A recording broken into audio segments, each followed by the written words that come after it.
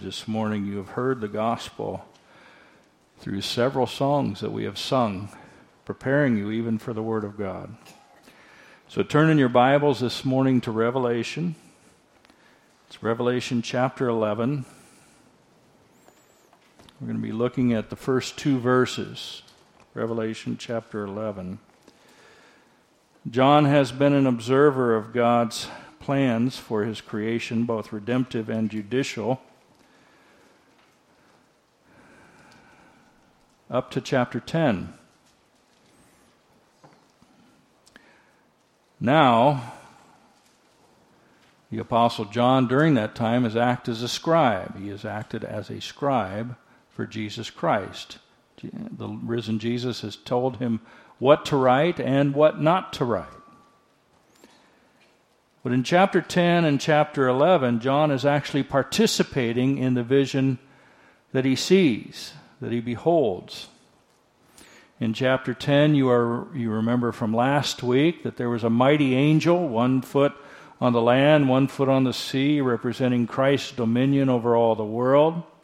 He had in his hand a little scroll that was open, and he told John to eat it.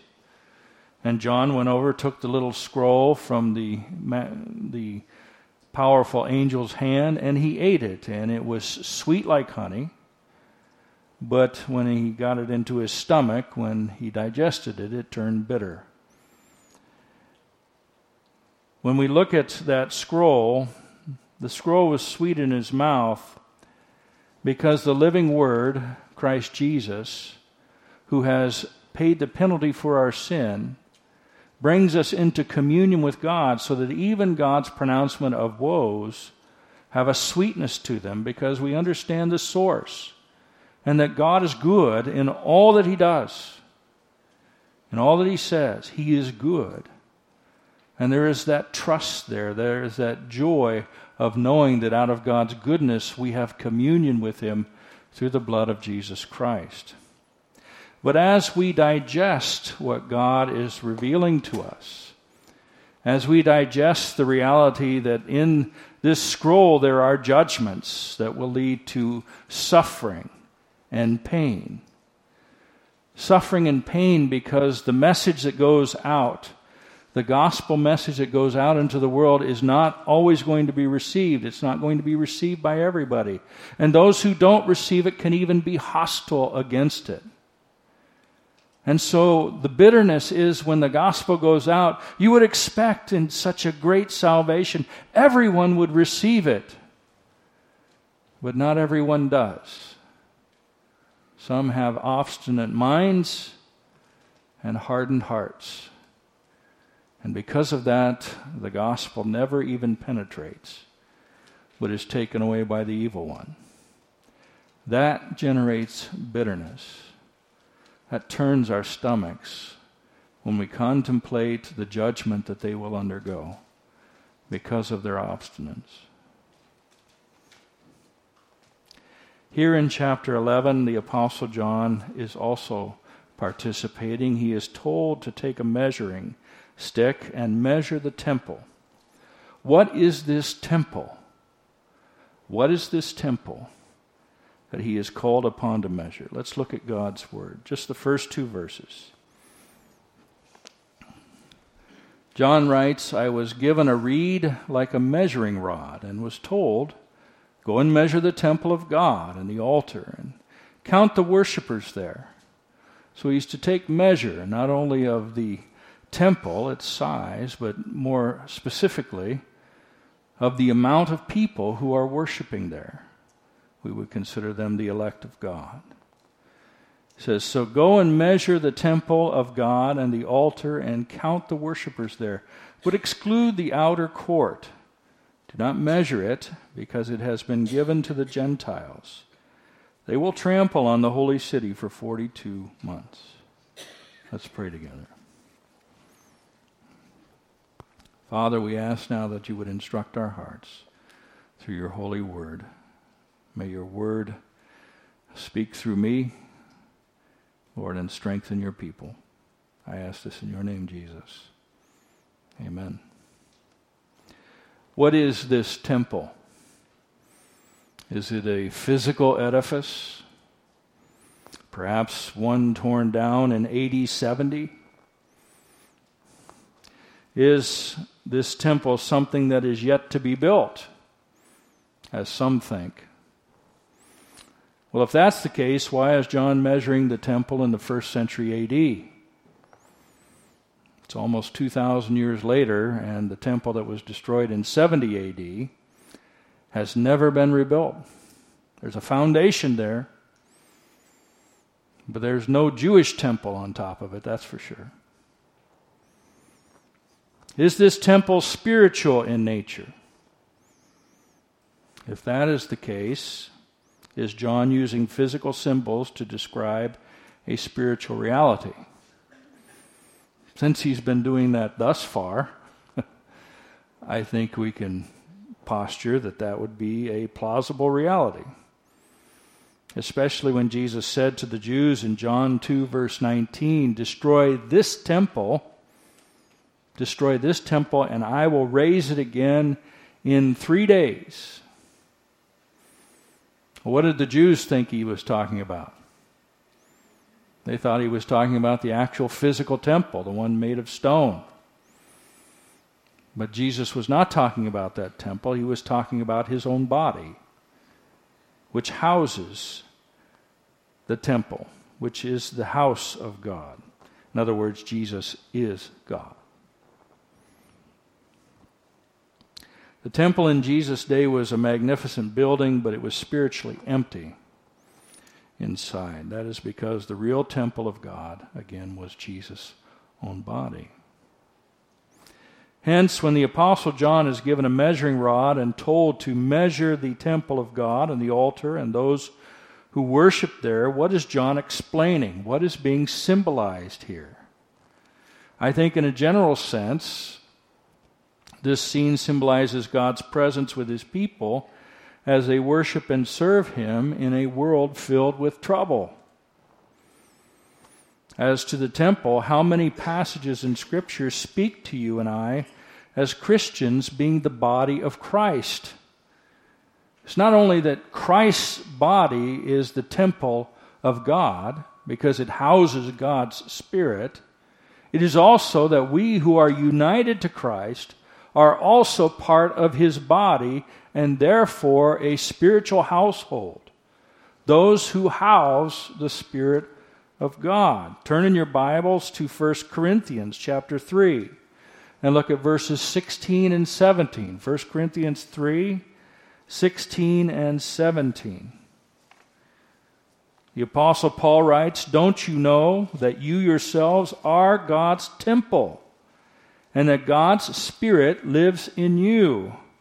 If anyone destroys God's temple, God will destroy him. For God's temple is sacred, and you are that temple.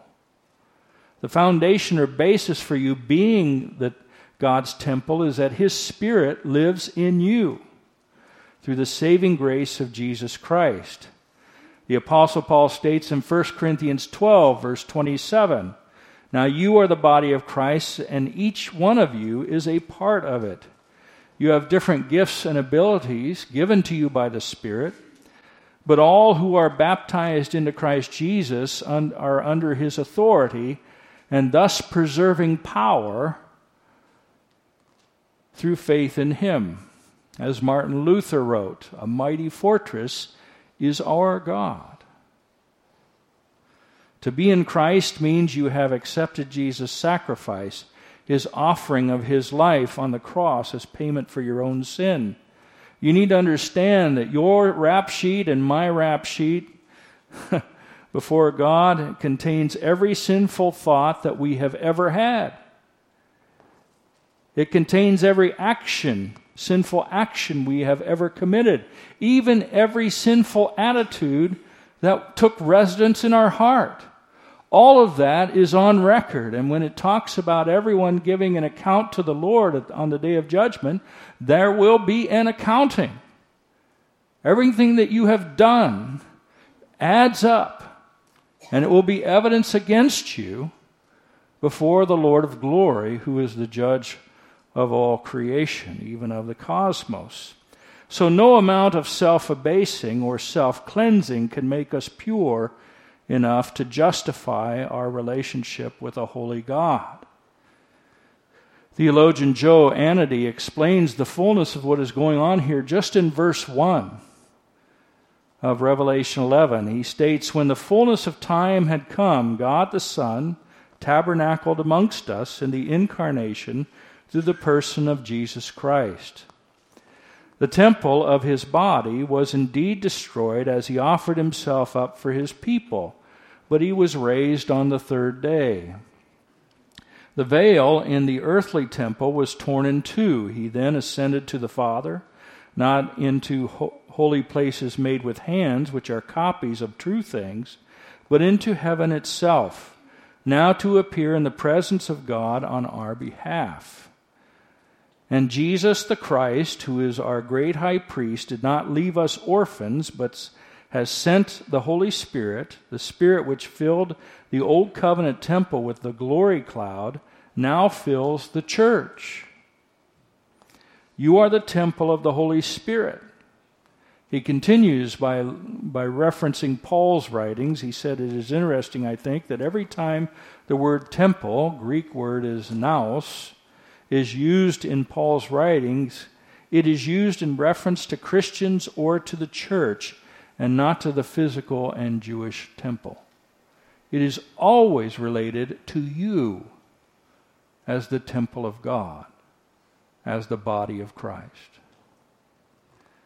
So what is this temple? You yourselves are God's temple as God's Spirit lives in you as the body of Christ. Of course, as God's temple, we need to examine our hearts on a daily basis because we still struggle with sin.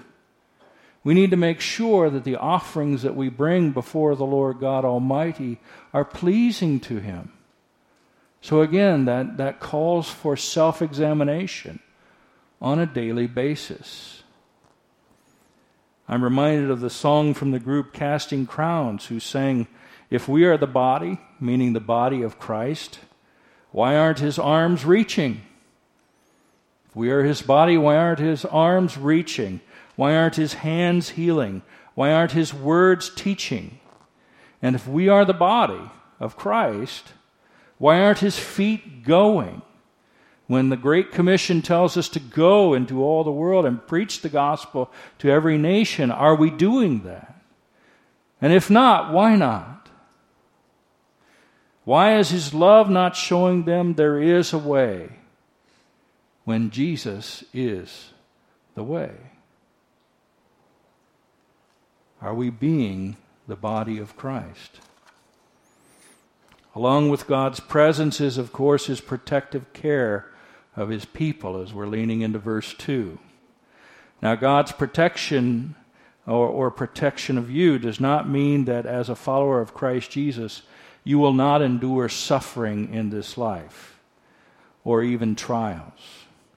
On the contrary, God has purpose even in the trials and sufferings that you must go through.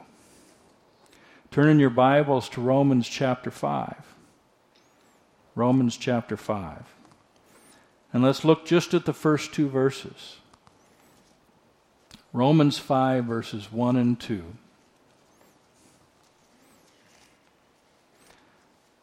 In Romans 5, verses 1 and 2, the Apostle Paul writes, "Therefore, since we have been justified through faith, we have peace with God through our Lord Jesus Christ, through whom we have gained access by faith into the grace in which we now stand, and we rejoice in the hope of the glory of God." The Apostle Paul speaks of our being justified through faith in the grace of God given to us through Jesus Christ. By faith in Christ Jesus, you receive the unmerited righteousness of Christ, which places you in right standing before God. Thus, you rejoice in the glory of God to make all things new, including you. That there will be a day that you and I have to look forward to where sin will be no more. Every tear will be wiped from our eyes. We will no longer have to deal with the presence and power of evil. The curse will be no more, and we will be perfect and reconciled to God, having peace with God, not just for a season, but throughout all eternity. That's what he's talking about there. That's the hope that he's addressing. And that's where Paul stops, right? No, there's more verses after that, aren't there? Look at verses 3 through 5. Not only so, but we also rejoice in our sufferings. Did you hear that? We also rejoice in our sufferings, because we know that suffering produces perseverance. Perseverance, character, and character, hope. And hope does not disappoint us, because God has poured out his love into our hearts by the Holy Spirit whom he has given us. So we not only rejoice in the hope of the glory of God, we also rejoice in our sufferings. You know what he's saying here? We rejoice in the hope of the glory of God to make us new, to transform us, and to remove all spot of sin, the presence of evil, even the stain of the curse. Remove it all from us. But God is also working to cleanse us and transform our lives right now through the power of the Holy Spirit sanctifying us. And there's a struggle with sin. If you read Romans 7, you see that Paul recognizes in his body that he doesn't do the things he ought to do, but the things he ought not to do. And the things he ought not to do, these things he does. Because there's a law of sin that's still wrestling with the law of the Spirit, the governing power of the Spirit in his life. And it's only through the grace of Christ Jesus, who will rescue him from this body of death, that he takes heart. And this rescuing process is sanctification, which means that oftentimes, we have to struggle, we have to suffer, so that we can learn to put to death these things that we formerly desired and enjoyed. I remember Dr. Brian Chappell saying about sin that we don't sin because it's painful to us or we hate our sin. We sin because we love it. We enjoy it. That's why we sin. How do you give up something that you love and enjoy? You have to be made such that you don't enjoy it anymore. That's where suffering comes in. When your eyes are open and you realize the damage that this stuff does, the hurt that it causes, the pain, that's where suffering comes in. Turning you away from your sinful ways to Christ and looking to him.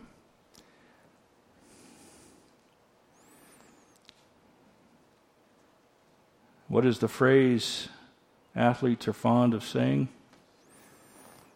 when we think of suffering producing perseverance? I think it's called no pain, no gain, right? Same thing is true for the Christian life. I wish it were otherwise. But God's dealing with our sinful natures. And this is how he needs to draw us to himself, to enable us to persevere, to learn that we are weak instead of strong, and that he is strong instead of weak. And the more we learn to trust in him, the stronger we become. The stronger our Christian character becomes, our Christian resolve to serve and honor him. And the greater is our hope and expectation that the one who began that perfect work in us will see it to completion. There is that sense of assurance that comes with it, that we know Christ is working in our lives. We know the Holy Spirit is working in our lives. And because he's working in our lives and we're growing in faith in Christ, he's going to keep us even to the day when we see him face to face and forevermore. So we see in Revelation 11 verse 2 that suffering and trials are signified here by John being told not to measure the outer court because it has been given to the Gentiles, to the nations. And he says that they will trample on the holy city for 42 months. The symbolism means that God's people will suffer trials and tribulations in this world between the first and second comings of Jesus Christ. Now, to be clear, the symbols that we're looking at here, the temple, its courts, and the holy city, symbolizes the church, the body of Christ. They symbolize all who are in Christ Jesus. This process of John measuring the temple, the altar, and those who worship there harkens back to Ezekiel chapters 40 through 48, where the temple and city in Ezekiel are eternally secured by God. That's the whole point of measuring it. Those who are in that city are secured by God. As John harkens back to these chapters, he is using it as a metaphor for God's eternal protection and preservation of his people. Again, a mighty fortress is our God, a bulwark, what? Never ceasing. Never ceasing. So in Revelation 11, verse 2, the leaving out of the outer court and the holy city to be trampled by the nations signifies the church's vulnerability in regards to suffering. We see that in church history, don't we? Since Jesus cried out, "It is finished," the church has suffered at the hands of secular society. The church is both secured by the power of God and yet vulnerable in this world. As we work through the book of Revelation, you will notice that this is a theme that permeates the entire book. So before we go any further, we need to remember that John's book of Revelation was first received by who? First century Christians.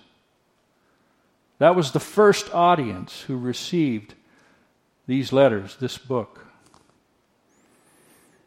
This book of Revelation addresses how things will go with all people, but especially with those who follow Christ Jesus in the time, again, between the first and second comings of Christ. The first time Jesus came into this world was as a lamb, representing the grace of God given through that sacrifice for sin. The second time he comes, it will be as a lion, as a judge, who will place everyone under his feet, who are his enemies, and secure eternal security and bliss for his people.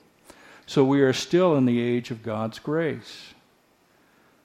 So what were John's first visions about? John was shown how the churches were operating in his day, as they were called to proclaim the gospel of one on one hand and face persecution on the other. The risen Christ Jesus had words of counsel for all seven churches. And after this revelation, chapter 4, verse 1 says, "And I looked, and there before me was a door standing open in heaven, and the voice I had heard speaking to me like a trumpet said, 'Come up here, and I will show you what must take place after this.'" Although there are exceptions in the book of Revelation where some visions specifically depict what will happen on the last day as things will intensify, the greater balance of the book of Revelation symbolizes in general how life will be in this world for those who follow Christ Jesus. Hence, any Christian living at any time between Jesus Christ dying on the cross and being raised from the grave and his second coming should be able to see what is depicted here in the pages of God's Word at work in the world today.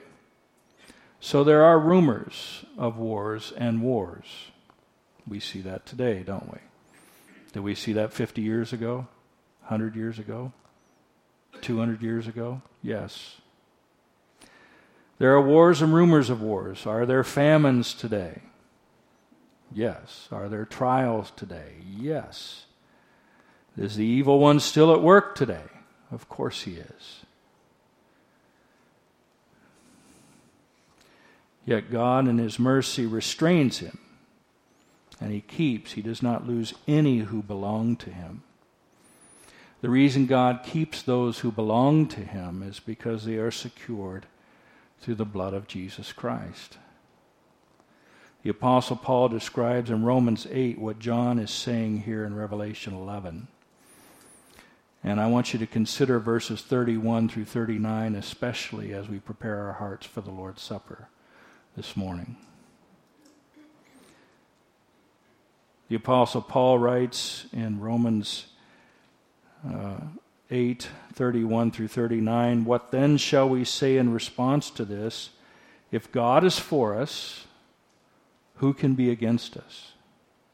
He who did not spare his own Son, but gave him up for us all, how will he not also, along with him, graciously give us all things? Who will bring any charge against those whom God has chosen? We know those in the world who want to trample the church underfoot will bring up all kinds of trumped-up charges, just like they did with Jesus, trying to lead him to his crucifixion. But they are not the ultimate authority. They are not the ultimate judge. God is.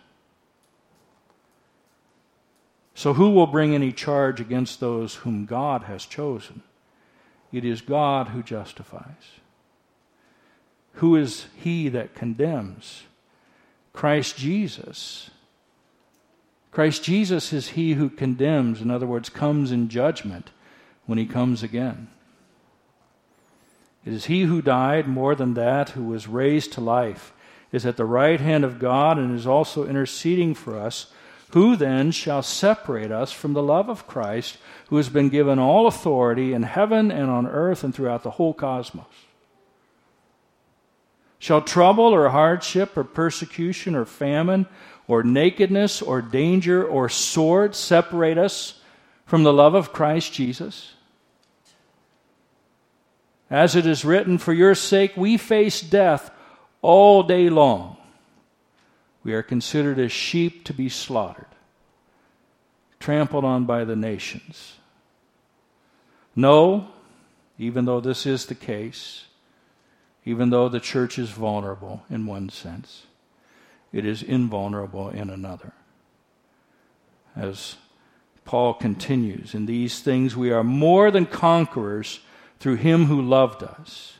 For I am convinced that neither death nor life, neither angels nor demons, neither the present nor the future, nor any powers, neither height nor depth, nor anything else in all creation, looking at Revelation, will be able to separate us from the love of God that is in Christ Jesus our Lord.